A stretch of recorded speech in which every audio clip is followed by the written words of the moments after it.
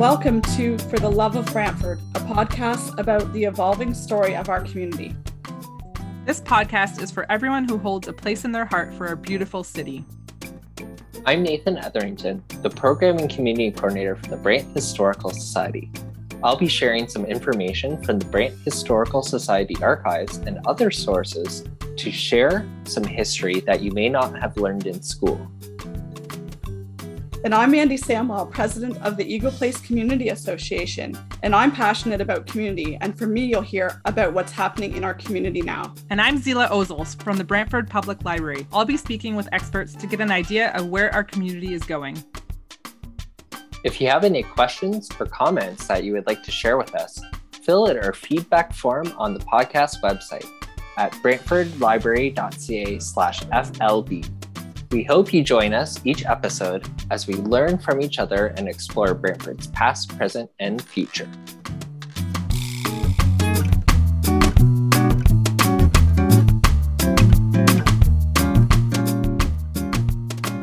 Hello, and welcome to Season 2, Episode 3 of For the Love of Brantford, where we explore the evolving story of our community. In this episode, we explore what climate change looks like in Brantford and how the community is responding.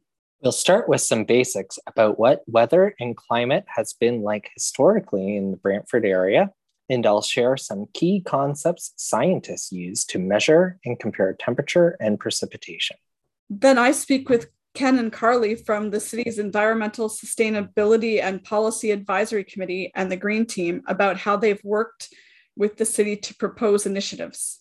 And I speak with Professor Robert McLemmon from Wilfrid Laurier University and one of the coordinating lead authors of a report that came out in February 2022 from the Intergovernmental Panel on Climate Change.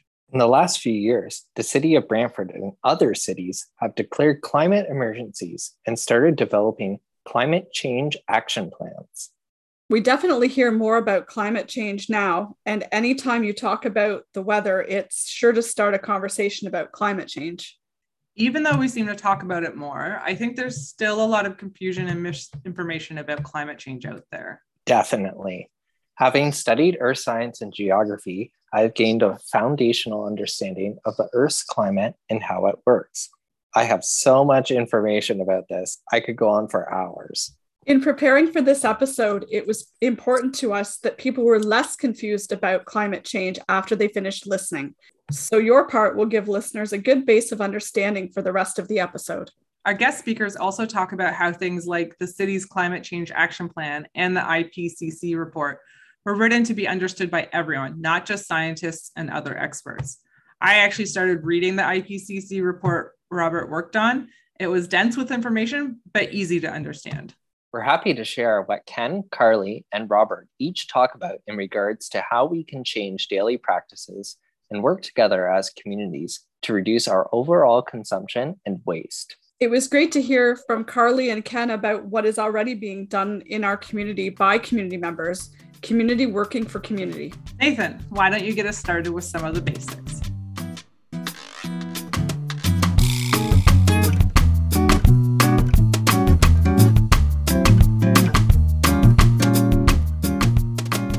What is the difference between climate and weather? Well, weather describes the state of the atmosphere at a particular point and at a particular time. Climate describes weather at a particular point over a long period of time. So we may say that the Brantford Weather Station reported a temperature of 24 degrees Celsius at noon on July 27, 2022, and that makes up one data point that goes into summarizing the climate. Climate normals are done for Brantford over a 30-year period. If you can imagine the 24-hourly reports over a month of 30 days and add that up over 30 years, it totals 21,600 data points. One of my favorite examples is Hurricane Katrina that people always say is indicative of climate change.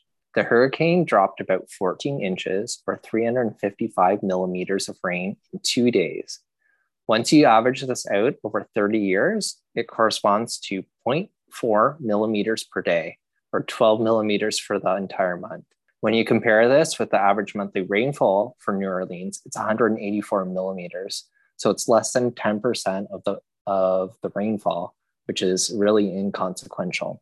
It may be a significant extreme, but we are looking for much larger changes when talking about climate change. We hear all the time about temperature records being broken. Can you give us some context for what this means? The thing about all-time records is you have to look at the length of the time a station has been recording information for. So if a station has only existed in one location for 20 years, breaking an all-time record is not really a big thing because your data set isn't that big. Now imagine the first weather station in Canada that opened on Christmas Day in 1839 and breaking a temperature record for the hottest day when you have over 180 years of data. It's a lot more significant. It also depends on the location of the stations, which often change, as well as the accuracy of the equipment. Gumbel analysis involves a lot of statistics. For example, the daily average temperature, which is the maximum temperature minus the minimum temperature divided by 2, in Brantford for the month of September is 16 degrees with a standard deviation of 1 degree. We would assume that a normal distribution or bell curve with one standard deviation comprising 69% of your data set, 2 standard deviations cover 95%, and 3 standard deviations cover 99.9%. Hence, the average daily temperature of 16.8 degrees Celsius would be considered normal compared to the average of 16, while a daily average temperature of 21 would be 3 standard deviations above and what we would call it an extreme event. Okay, so before we go any further, can you tell us what is Gumbel analysis and what statistics do we use to inform us? Well, Gumbel analysis or extreme event analysis uses these statistics to predict what is happening in those extreme or worst case scenarios.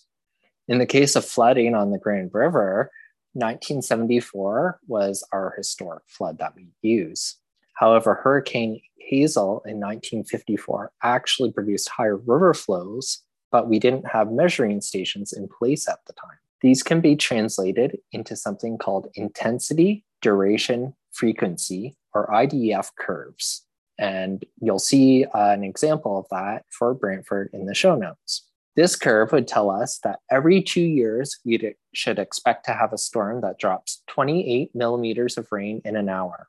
And we would only expect an hourly rainfall of 70 millimeters in 1 hour about once every 100 years. Okay, Nathan, all this weather data seems valuable and useful to us, but what happens when we don't have a weather station from 200 years ago to talk about a 1 in 200 year event? Earth scientists have found other proxy data that they use to estimate the climate of the past. Remember how they have been tracking the amount of COVID in wastewater? That is an example of using proxy data when tests were not readily available to the public. In order to have access to air samples from hundreds of thousands of years ago, we have to look to glaciers that have been around for that long. As the snow falls, there is a lot of vacant void space or air between the snowflakes. As more snow piles on top, the snow compacts and this void space gets smaller and smaller. The snow eventually turns to ice and these air bubbles are preserved in the ice. Scientists in Vostok, Antarctica started drilling in 1998 and completed an ice core that measures 3,623 meters in length, representing 420,000 years and 4 climate cycles. These air bubbles contain atmospheric trace gas compositions, which scientists measure. Oxygen has 2 isotopes, 16 and 18, and the ratio of these approximates temperature. And other gases like methane are used to represent precipitation. How do the bumps in these ice core curves relate to something called Milankovitch cycles? Milankovitch cycles are basically changes in the Earth's proximity to the sun, and these happen with regular return periods that correspond with the bumps in these curves and the bumps from the ice cores. These variations are grouped into 3 types: eccentricity, tilt, and precession. Eccentricity is the first concept. The Earth's orbit around the sun is not perfectly circular. It's more of an ellipse, and the shape of that ellipse can vary. So this changes about once every 100,000 years and is responsible for the large jumps we see in these ice core records. The second concept is tilt. Tilt describes the angle the Earth tilts towards the sun and is currently 23.5 degrees. A higher tilt results in higher variability in the seasons. A lower tilt means the seasons become less variable.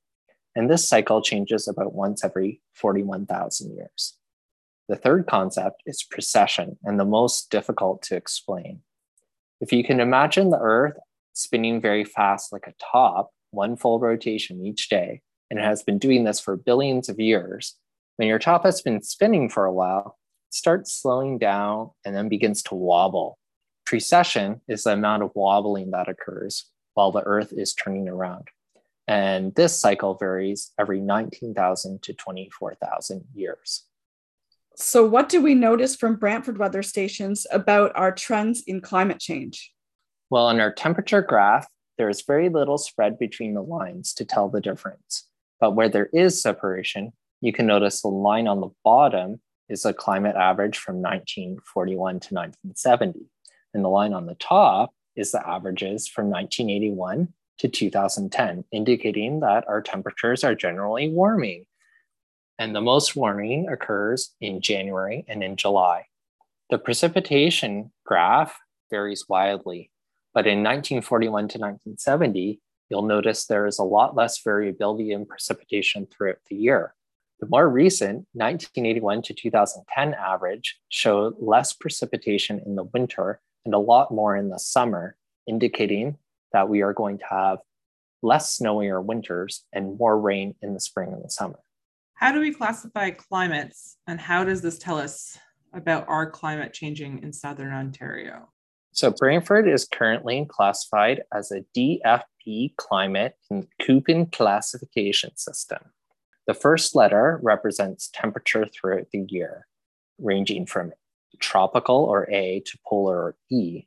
So Brantford's D means that we have at least 1 month with an average temperature of greater than 10 degrees Celsius. The second letter, F, represents the precipitation throughout the year, meaning frequently moist, with all months having greater than 30 millimeters of precipitation. If we had a dry season, we would use W for a winter dry season and S for summer dry season. The last letter represents the extremes in the seasons, with B representing our warmest months average less than 22 Celsius. With my earlier observation about how our winters are getting drier, this could change our classification to a DWB climate. In terms of temperature, our warmest month of July started with an average of 20.7 degrees Celsius in the 1941 to 1970 average. And it's been increasing by 0.1 to 0.2 degrees Celsius, so that the 1981 to 2010 average currently is 21.3. If this pace of warming continues, by 2060, our average month's warmest temperature will surpass 22 degrees Celsius, changing our climate from a DFB to a DFA climate.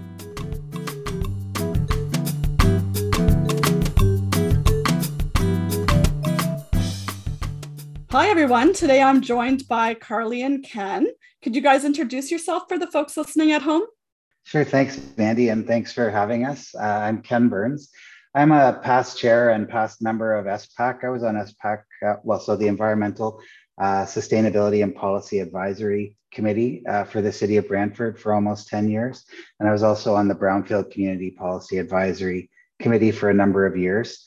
In my past, I've operated a company installing residential solar systems for a number of years, back in 2010 to 2013. And I have a master's degree in environment and business. For me, sustainable development is really just about building the community we want at a price we can afford. Thanks, Ken. I'm Carly. Thanks so much, Mandy, for having us. I wear so many different hats. I'm young and I love to get involved in the community.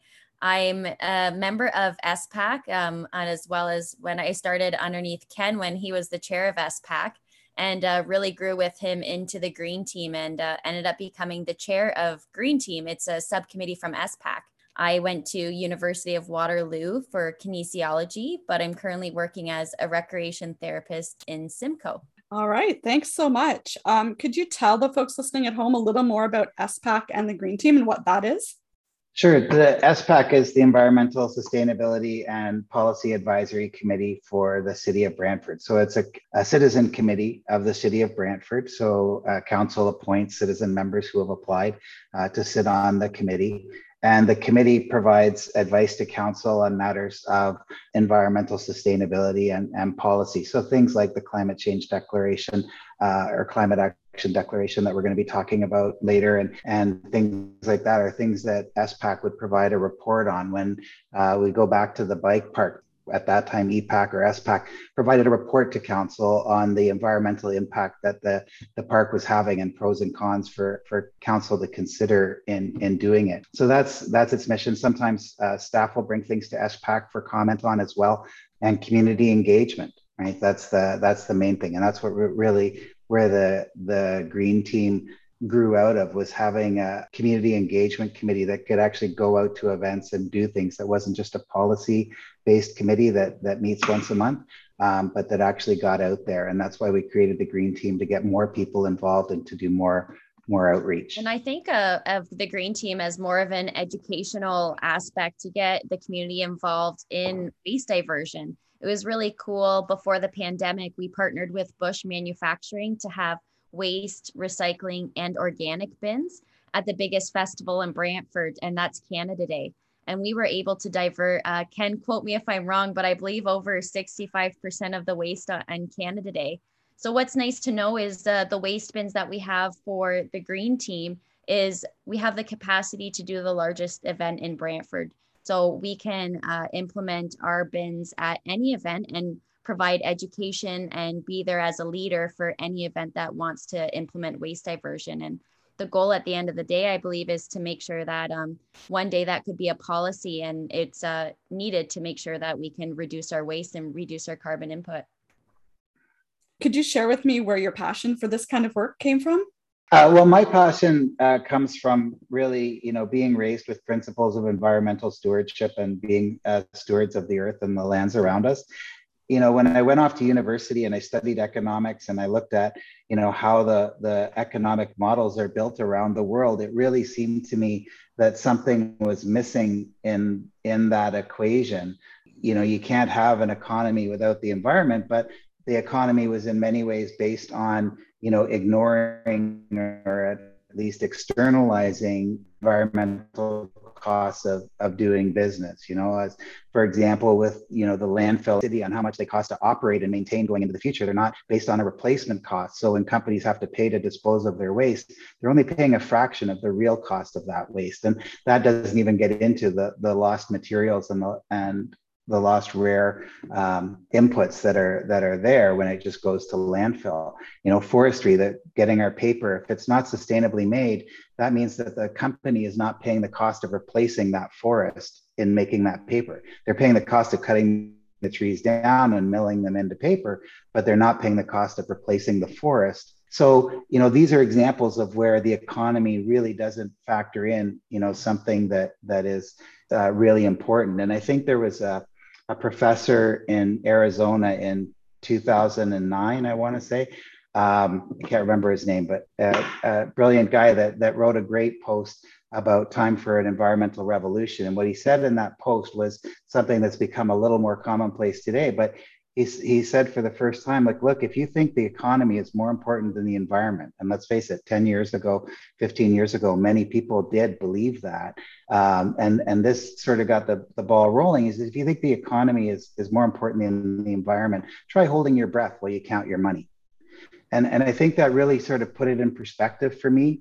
Back then, there's that missing piece. There's a great way to encapsulate it in a way that people can digest it. And I think that, in today's world, we see a lot more people at least putting them on the same level. So that's really what got me involved. And then, when I went back to school to a master's degree in environment and business, really being able to build on that and focus on municipal sustainability and being on great committees. And my love of that is what's got me going.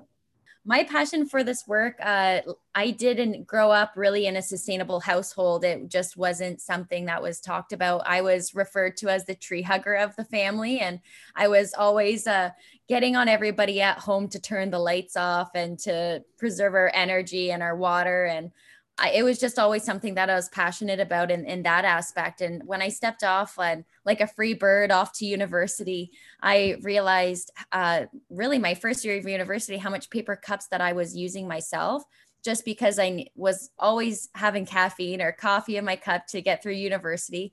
And I saw something online that showed a picture of one reusable cup. And then there is a photo of 365 paper cups. And it says your one cup can replace 365 cups. And I just had that kind of aha moment when I saw that photo and said, what am I doing? Like I'm preaching all this and advocating for all this at home, yet here I am with my paper cup and I'm really disconnected with the waste stream. I'm really polluting the environment if I'm using so much waste that I don't need to. So my passion came from reducing single-use plastics. I started with the cup, and then in my own life started using reusable straws, using my produce bags, bringing my bags to the store, and then also trying to build a community amongst this. I was finishing university and I knew I was heading back to Brantford, and I didn't know where I'd fit in to move back from my hometown. I just had this kind of moment where, okay, I'm done university. I went for kinesiology, so the human body. I had no background in environment. That this was all just groundwork that I was focusing on. I was running cleanups. We would call ourselves Stash the Trash. And once a month we would go out, just a group of us on Facebook, to clean up Brantford.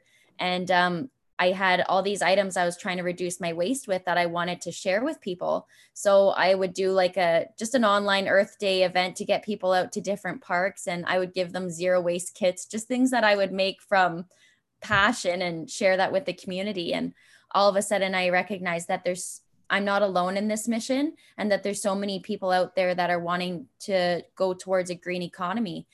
It's been one thing after another where I recognize that to get this done, it can't just happen as an individual. It needs to happen at a business level and a government level. So I've been really trying to get myself involved in all angles, and I can see how powerful our voices can be once we stick up for the greater good. And I always think of this quote: the future belongs to those who believe in the beauty of their dreams. And it's Eleanor Roosevelt. And my beauty of my dream is recognizing that I believe the green economy is the future.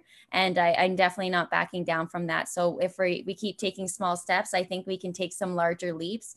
And the green team's just that, as well as SPAC. It's guiding us towards those bigger jumps. And it's so exciting to be a part of. Could you tell me a little bit about your thoughts on the city's climate action change plan and how you guys were involved in that? Yeah, I'll start off. Through SPAC, we are able to review the climate action plan ahead of time, as well as make suggestions as to what we believe would be more beneficial for the city. So just sitting on SPAC, making sure that we agree with the recommendations and that this is a way to head towards a more sustainable Brantford. So I love the climate change action plan. I believe this is necessary, and I'm excited that the wheels are spinning. Yeah, and I would just add to that I think SPAC was really involved in the genesis of those plans. So the plans themselves were put together by Brantford's climate change officer, which was another initiative that was initiated by SPAC, was to encourage the city to hire a climate change officer, and there was funding available for it. And so we supported staff in putting those applications in, getting that funding and hiring that person. So I think there's a lot of hope and a lot of there's a lot of work ahead, but there's a lot of hope in Brantford's climate action plan, both the corporate climate action plan and the community climate action plan, both of which were really developed by staff, as Carly said, with comment and input from SPAC. But with those tools in place and with that mindset in place, we have really measurable objectives. We have targets. We have tools in place to know if we're moving towards those targets or we're not moving towards those targets. And both things can happen. And at the end of the day, it really is up to council when they're deciding on something that's been put before them, do they want to do it? Not everything is going to move us towards our climate change objectives, but if we move away from them, we've got to double our efforts to move back to them, right? That, not every project is going to do that. So being able to weigh those projects and see what can be done, and are there other areas of any given thing that could be improved? I think those are real strengths of Brantford's climate action plans. And can you share with me some really simple ideas that folks can be doing at home to make a difference? For sure. I think that, the first thing is, if you want to go to Brantford's website and read the plans are meant to be read by everyday people. They're not technical documents filled with tables and complex engineering language or whatever. They're really written for everybody to be able to understand. And I think one of the fundamental concepts that underlies both the corporate emissions plan and the community engagement plan is the fundamental model of reduce, improve, and switch. And what that means is, if we're going to tackle climate change, the first and easiest savings is to reduce our usage, reduce energy usage, reduce waste, reduce the actions or things that are actually causing the emissions to happen in the first place, right? So we can do that by, reducing our waste, by diverting our organics, by composting or using biogas facilities to make energy out of the organic wastes. We can do that, as Carly was saying earlier in her house. She championed just turning off the lights when you're not in a room or you're not using it. I'll tell you, both Carly and I, as political candidates, have done a lot of canvassing of the streets, and it's amazing how many houses you go to and you see bright sun streaming into the kitchen and streaming into the front room, and yet all the lights are on in the house. Even with that, that's just one example of saying, to do that. So reducing our energy. In addition to reducing it, the next step is to improve the efficiency of what we're doing. So maybe it's time for a new furnace, and maybe your furnace is 25 years old in your house and might even be an oil one. Going to a high efficiency furnace instead of another, low efficiency. And almost all appliances today are pretty much high efficiency anyway. So, that's really what you're going to be looking at. But even considering that, right? And to go to the lighting analogy, using LED bulbs now instead of using the old incandescent bulbs, or even CFLs and so on. The LEDs are far more energy efficient. So we still are going to need light. That's just a way of improving, the way we get light. We're improving the efficiency. And then switch is, once we've reduced the amount that we're using to as much as we can reduce it, we've improved the technology that we're using, we've improved the efficiency as much as we can, then switching to clean energy sources, right? So switching to renewable natural gas, or switching to renewable electricity to power your LED lights, those kinds of things, right? So bullfrog power is a common one that everybody's aware of for renewable electricity. The renewable natural gas is really simple. It's like $2 a month for those people that are using natural gas. It's not a huge price hike on what it is. And I think the mayor noted that a lot of people in Brantford, like when you look at where the emissions are coming from in the community plan, a lot of it is heating and cooling our homes. That's where a lot of those emissions are coming from. So those are examples of how people can apply the reduce, improve, and switch model themselves to their home and to their daily life. It applies to everything that you do, whether it's transportation, carpooling to work. There are great ways to reduce or improve, getting an electric vehicle, those kinds of things, or engaging in public transit of some form, if that's possible. Whatever it is, from waste to transportation to housing, if you look at your life with that reduce, improve, and switch model, and it's in both plans, and I think staff has done a great job of laying it out and explaining it, take a look around your house and you will find ways to use that model to make your own, to reduce your own emissions at home. That was awesome, Ken. I'm going to add on, I guess I have my waste diversion hat still on. I just really want, I guess, one easy thing that I can say for individuals that sometimes they might not know about waste diversion is, if it's not clean, don't put it in the recycling. Sometimes at home you have that idea that I need to do good, I need to recycle, but I'm not feeling in the moment to do it. Like I get the example of a peanut butter jar. Some people just don't feel like emptying out their peanut butter jar.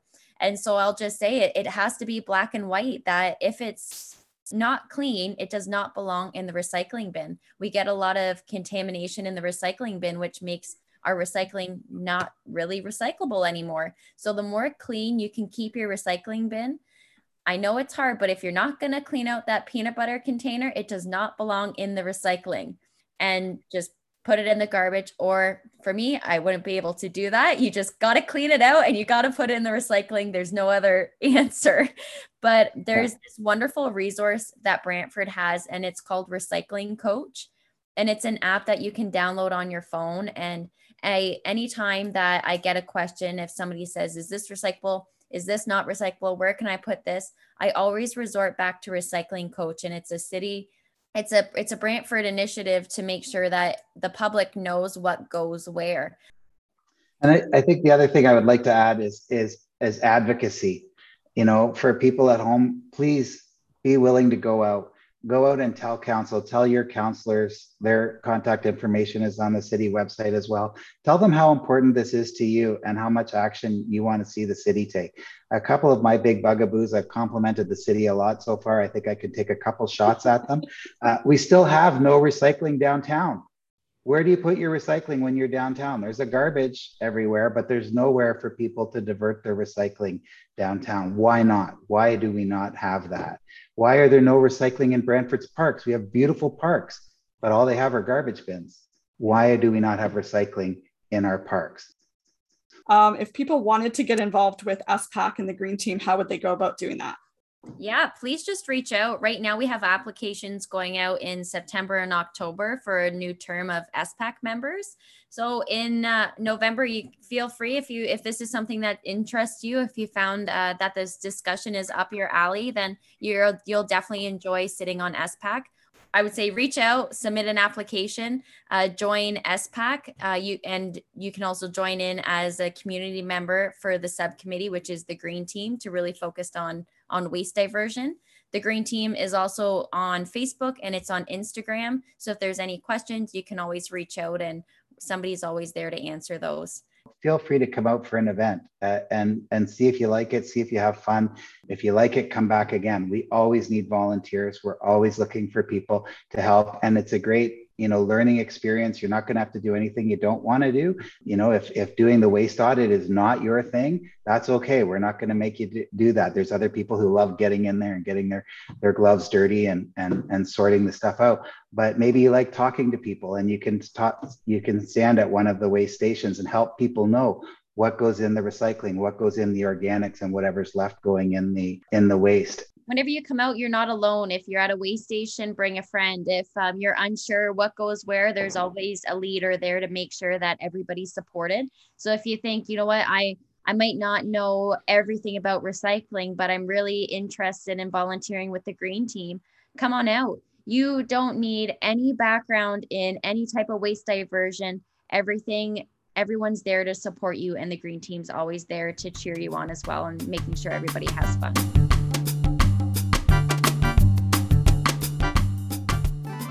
Could you please introduce yourself? My name is Robert McClellan, and I am a professor of environmental studies at Wilfrid Laurier University in Waterloo, Canada. Can you briefly describe what is included in the chapter you worked on? So I was one of the coordinating lead authors for Chapter 7 of the most recent report of Working Group 2 of the Intergovernmental Panel on Climate Change, which released a report in February 2022 concerning the impacts, adaptation, and vulnerability of people to climate change. And so Chapter 7 was focused on the impacts of climate change on human health, well-being, migration, conflict, and displacement. So a very wide range of what we might call human security or human well-being issues. And so myself and a team of a dozen authors from around the world worked together to assess scholarly research and publications that have come out over the last 5 or 6 years on that topic, assessing the key messages and writing them out and presenting them in a way that's accessible to policymakers and to the general public. Who is the most vulnerable from the impacts of climate change, and what makes them more vulnerable? There's a large number of people in any given community who will be more vulnerable than others to the impacts of climate change, but there are certain common characteristics. So, for example, when we're thinking about health and well-being, we find that, for example, women and children are often more vulnerable to the health risks associated with climate change because those health risks are things like extreme heat, the chance of communicable diseases or waterborne diseases, which are serious killers of children, quite frankly, in less developed parts of the world. We also find, for example, that Indigenous people are also often more vulnerable than other groups, often because their livelihoods and well-being is much more tightly connected to resources and to biodiversity than people, say, who live in large urban centers.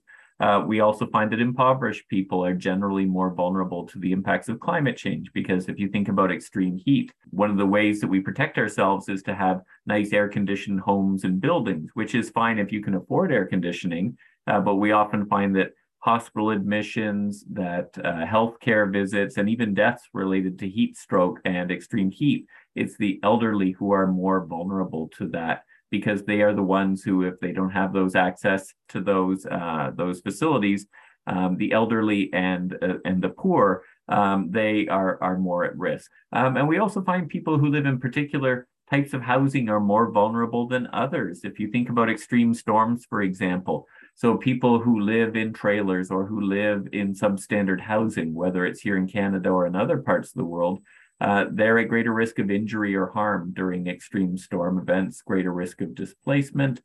People who live in low-lying areas that are close to hazards, or people who live in fire-prone areas, will be more exposed to the risks of climate change than others. I know it sounds like a long list, and pretty soon it might be easier to say, well, who isn't vulnerable to climate change?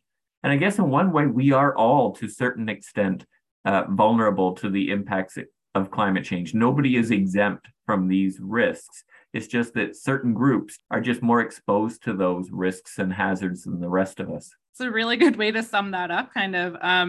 Thinking of low-lying, I know in Brantford, we have a good segment of the population living in floodplains. And I think a scary statistic, like only 4 or 6% of people who live in those areas actually know that they live in a flood risk zone. But I did a floodplain walk touring the edge of the floodplain in Brantford, just in the neighborhood near here. And yeah, people were very surprised. Mm-hmm. Yeah, absolutely. And there's been research shown that for every 0.5 degree Celsius that average temperatures rise, it causes a 50% increase in the risk of severe flooding in most floodplains. So in preparing for this interview, I did learn that this IPCC assessment report that you were part of was the first to look at the impact of climate change on mental health. So what are the concerns around mental health, and is there a reason it wasn't included in previous assessments? This is a new area of research that's only emerged in the last 5 or maybe 10 years, but really the last 5 or 6 years, which is how climate change can affect people's mental health and well-being. Scientists are starting to recognize now is that there are direct and indirect consequences of climate change for people's mental health and well-being. So some of the direct impacts, for example, would be people who actually experience an extreme heat event or experience property damage or loss of a loved one because of extreme events. That causes everything from anxiety to higher levels of stress, to even post-traumatic stress disorder. The indirect risks would be, for example, say that I personally haven't experienced one of these extreme events, but I have loved ones who have, and that obviously causes greater anxiety for me. There can be other indirect risks as well associated with just the recognition that your livelihood or well-being may be compromised by these emerging risks. There's quite a bit of research showing that young people in particular are very vulnerable to anxiety and higher stress levels, because they're the ones who not only do they realize that the climate is changing around them, but that this is something that has great importance for their future well-being, their livelihoods, right? They're going to be the ones who have to live with this for another 50 years. And when they hear projections that, 50 years from now, there's going to be, hundreds of millions of people displaced from their homes around the world, if they hear that risk related to flood or to vector-borne diseases or to extreme heat, that, the risks just keep going up and up, things are not looking good in the future unless we start changing our ways now. So these are all just some of the many ways in which our mental well-being is at risk because of this changing climate that we're living in. What can individuals or even communities do to adapt to the impacts of climate change? This is where I think we can be hopeful, because we can't predict the future, but we can try to make it what we want it to be. And so for communities, for individuals, there are a great many things that we can do to A, reduce our greenhouse gas emissions, and B, prepare ourselves for a future where there's a good chance that our day-to-day well-being may be disrupted because of the impacts of climate change. And it becomes a question of daily practice. So in terms of dealing with the root of the problem, so addressing, greenhouse gas emissions, every time that you substitute a trip on a bicycle or as a pedestrian for a car journey, or whether you're taking a bus instead of a car ride, you are contributing towards being part of the solution, right? You're reducing your greenhouse gas emissions. Every time that you switch from, say, buying that store-bought steak or hamburger to a vegetarian meal, you don't have to become vegan, you don't have to become vegetarian, but if just one day a week you can choose food items that have lower carbon footprints, and those are typically vegetarian or vegetable-based meals, if you can do that once a week, you've now reduced your food-related carbon impact by 1/7. And if you can go through sort of your day-to-day activities and think about if everybody just reduced a little bit of their impact on the environment in all of these different ways, then collectively it makes a big difference. But in terms of the question of how we adapt and how our communities can adapt, well, we do know that these risks already exist. Folks in Brantford, Ontario, for example, they know that flooding is a regular risk at certain times of the year. And there's been a lot of public investment that's been made in terms of flood proofing the city and infrastructure, but there are limits. And so households, they can choose, for example, it sounds silly, but never store anything valuable, in the basement or even on the ground floor. If it's an heirloom or something of great value, put it up a floor. And that way, if your building is somehow damaged by flooding, your valuables are protected. If you think about your own health, for example, there's a whole many different ways that climate change will impact our health. And one of the classic ones for people who live in cities is heat, heat waves. They're becoming more and more frequent in the summertime. Obviously, if you can afford air conditioning, that's great. But even if you can't, there are things you can do. So if you have a home, plant trees, plant vegetation. The city can invest in planting more trees and vegetation because cities have something called an urban heat island effect. It means that all that pavement, all those asphalt shingles on the rooftops, all those dark building walls and so on, they trap heat on a hot day. And so the temperature in the city will be higher than the temperature in the countryside around the city because there's more vegetation in the countryside. So these are just a few of the many things that we can do if we think about, and it will vary from one family or household to another, but these are things that we can think about doing to make our day-to-day existence and activities more climate-proofed.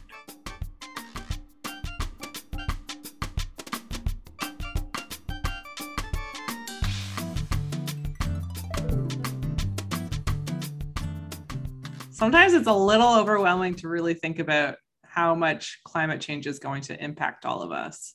Yeah, Carly brought up one of my favorite points that I also educate people about all the time, including my staff at the museum. I see them have an ice cap, Tim Hortons cup, and then they throw it in the recycling bin. And I tell them, that's not getting recycled. That's just going to go to the landfill.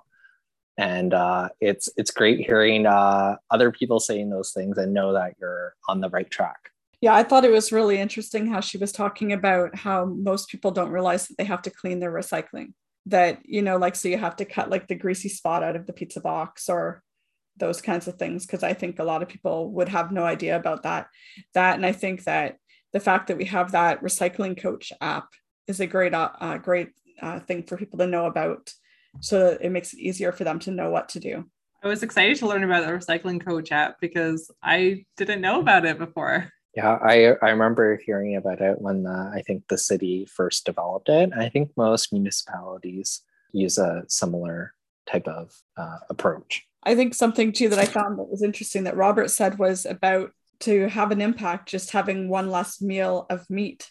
Right, because it's not about completely eliminating certain things. It's about like that reduction of our consumption. It's just that we as individuals and as groups of people and nations, we just consume too many resources at this point. So again, it's not about completely stopping the use of those resources. It's about reducing. So yeah, cutting out a few meat meals during the week. If everyone did that. My favorite one is that Robert was talking about was reducing your energy consumption at home all the time. And I see this, like I go and visit friends and their air conditioner is set at like 69 or 70 Fahrenheit.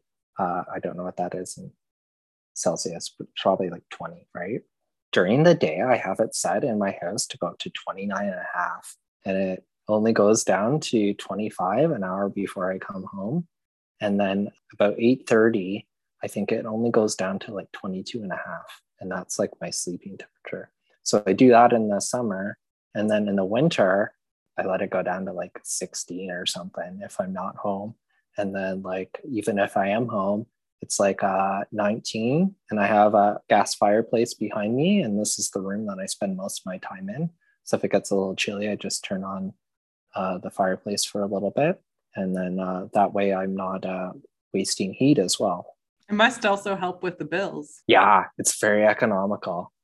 I remember my cousin told me she bought her first house and she kept it really cold too. I was surprised how cold she kept it. And she's like, yeah, it's great for the bills. And then I discovered just how great it is for your bill. That's a good tip. We don't always turn it down like when we're going to go out and stuff like that. But in the winter, we always turn our heat down when we're going to bed. So at least at that time. One of my other favorite things that Robert talked about was urban heat islands, which I'm all about. Yeah. And one of the courses I took, we had this book, Boundary Layer Climates by TRO, and he's a Canadian, and he was really the first guy that like studied this stuff in depth.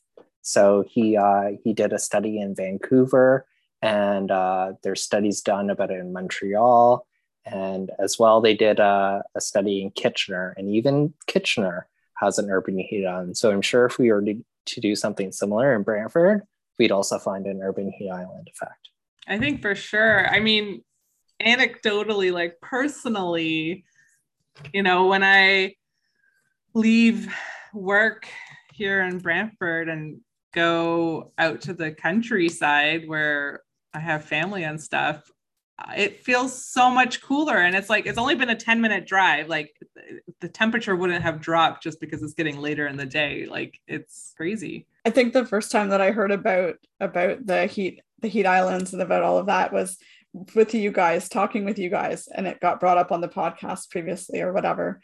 But I think it's really great how the city is trying to add a lot more trees and increase the tree canopy and stuff like that. I think that's going to be super helpful down the road. One interesting thing I've seen some articles about cities who are getting white roads as opposed to like the black asphalt roads to reflect the sunlight. Yeah, this is exactly what I was actually going to bring up to you. There's other ways that we can do it. And it's this concept called albedo. Albedo is the amount of light that reflects. So if you think about like black things, right, it absorbs all that heat. And the reason that they're using white is because white is reflective. So it reflects that energy and then the city doesn't heat up so much. So white rooftops are one way, but there's also like green rooftops that you can do that are much better for the environment. I hadn't even thought of how it actually affects like mental health and stuff like that until that interview that you did. So I agree too. Like I hadn't even thought about that as an idea or a concept. I knew like, you hear about Greta Thunberg and her talking about it and how she's like screaming at the top of her lungs, right? And it's like people aren't listening, right? And sometimes it does kind of feel like that. Yeah, it's interesting because I think one of the things that really stuck out to me was that the chapter Robert worked on actually like highlighted some of the ways that people will be impacted from a mental health perspective. And it's something I've heard of, like climate grief and that kind of thing. But I think it's something that we're not all realizing is going to impact us as hard as it is, just because from the perspective of, possibly losing a lovely like green space, or, depending where you live, if you experience flooding or fires, you're going to have kind of the impacts of that. And, even if you don't fully understand climate change, you're still going to feel what's happening, or maybe your family members will. I think about our flooding episode that we did last season, and like Andy talked to people and she lived through it. And I mean, you cannot say that that type of an event doesn't have impacts on people and impacts on their mental health. Like you pointed out, Zila, about your floodplain tour, that thing that you did in Brantford, right? Many people don't know. When I go on the GRCA website, they have a tool called Map Your Property. You can very clearly and easily see where the floodplain is. If you're in those areas, and we talked about emergency preparedness too. So if you're in those areas, you should almost expect that a flood is going to happen on your property. If something does happen, and maybe it's time not to rebuild in those areas, which are also very difficult conversations to have with people. But as these events happen more and more and more, it's going to start being a conversation that I feel like we're going to have. Recently in the news as well, they came out with a report that $139 billion it's going to cost the Canadian economy over the next 30 years, right? So those are real numbers. Those are big numbers. And part of that as well is that mental health aspect, which is a lot more hard to quantify in terms of dollars and cents. I find it interesting, Nathan, with what you're saying, that we continue to let developers build in the floodplains. If it's that easy to know that that's what it is, why we would continue to let developers like build homes for people in the floodplains. Provincially, the provincial government actually has policies that recommend not to build in floodplains. And it says, like, with the exception of like to the discretion of the municipality if they believe there's reasons to do it. But like their number one recommendation is not to build in floodplains. Like we can do things like build dikes to prevent things, but like New Orleans, dikes do fail or they do overtop. And when that happens, it's catastrophic. One point of hope that I did take away from this is just a lot of what we've been talking about together over these episodes of For the Love of Brantford is really like how much individual community members work with each other to help each other and come up with solutions to issues they're experiencing in their areas. And I think even in this episode and listening to the interviews, like I was hearing that again, how, community comes together. And so in a sense, I'm hopeful because I think community will work together to adapt as they need to and figure out what is best for them moving forward.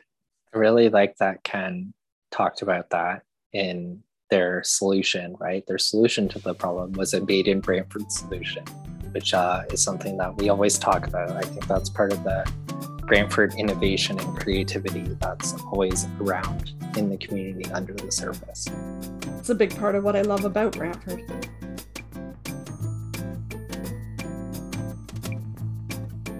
That's it for episode 3 of second season of For the Love of Brantford. If you have any comments, questions, or suggestions, go to our website at brantfordlibrary.ca/FLB to fill out our feedback form. Any and all suggestions are welcome. Thank you, Ken and Carly, for all the information you shared and for all you do for our community. And thank you to Robert McLemmon for speaking to me about his chapter in the IPCC report. Thank you for listening to this episode of For the Love of Brantford. You can find all the episodes at brantfordlibrary.ca/FLB, including the show notes where we list references, share images, and provide resources to continue your exploration of Brantford. We are your hosts, Mandy Samwell, Nathan Etherington, and Zila Ozels. This is a podcast in partnership with the Eagle Place Community Association, the Brant Historical Society, and the Brantford Public Library.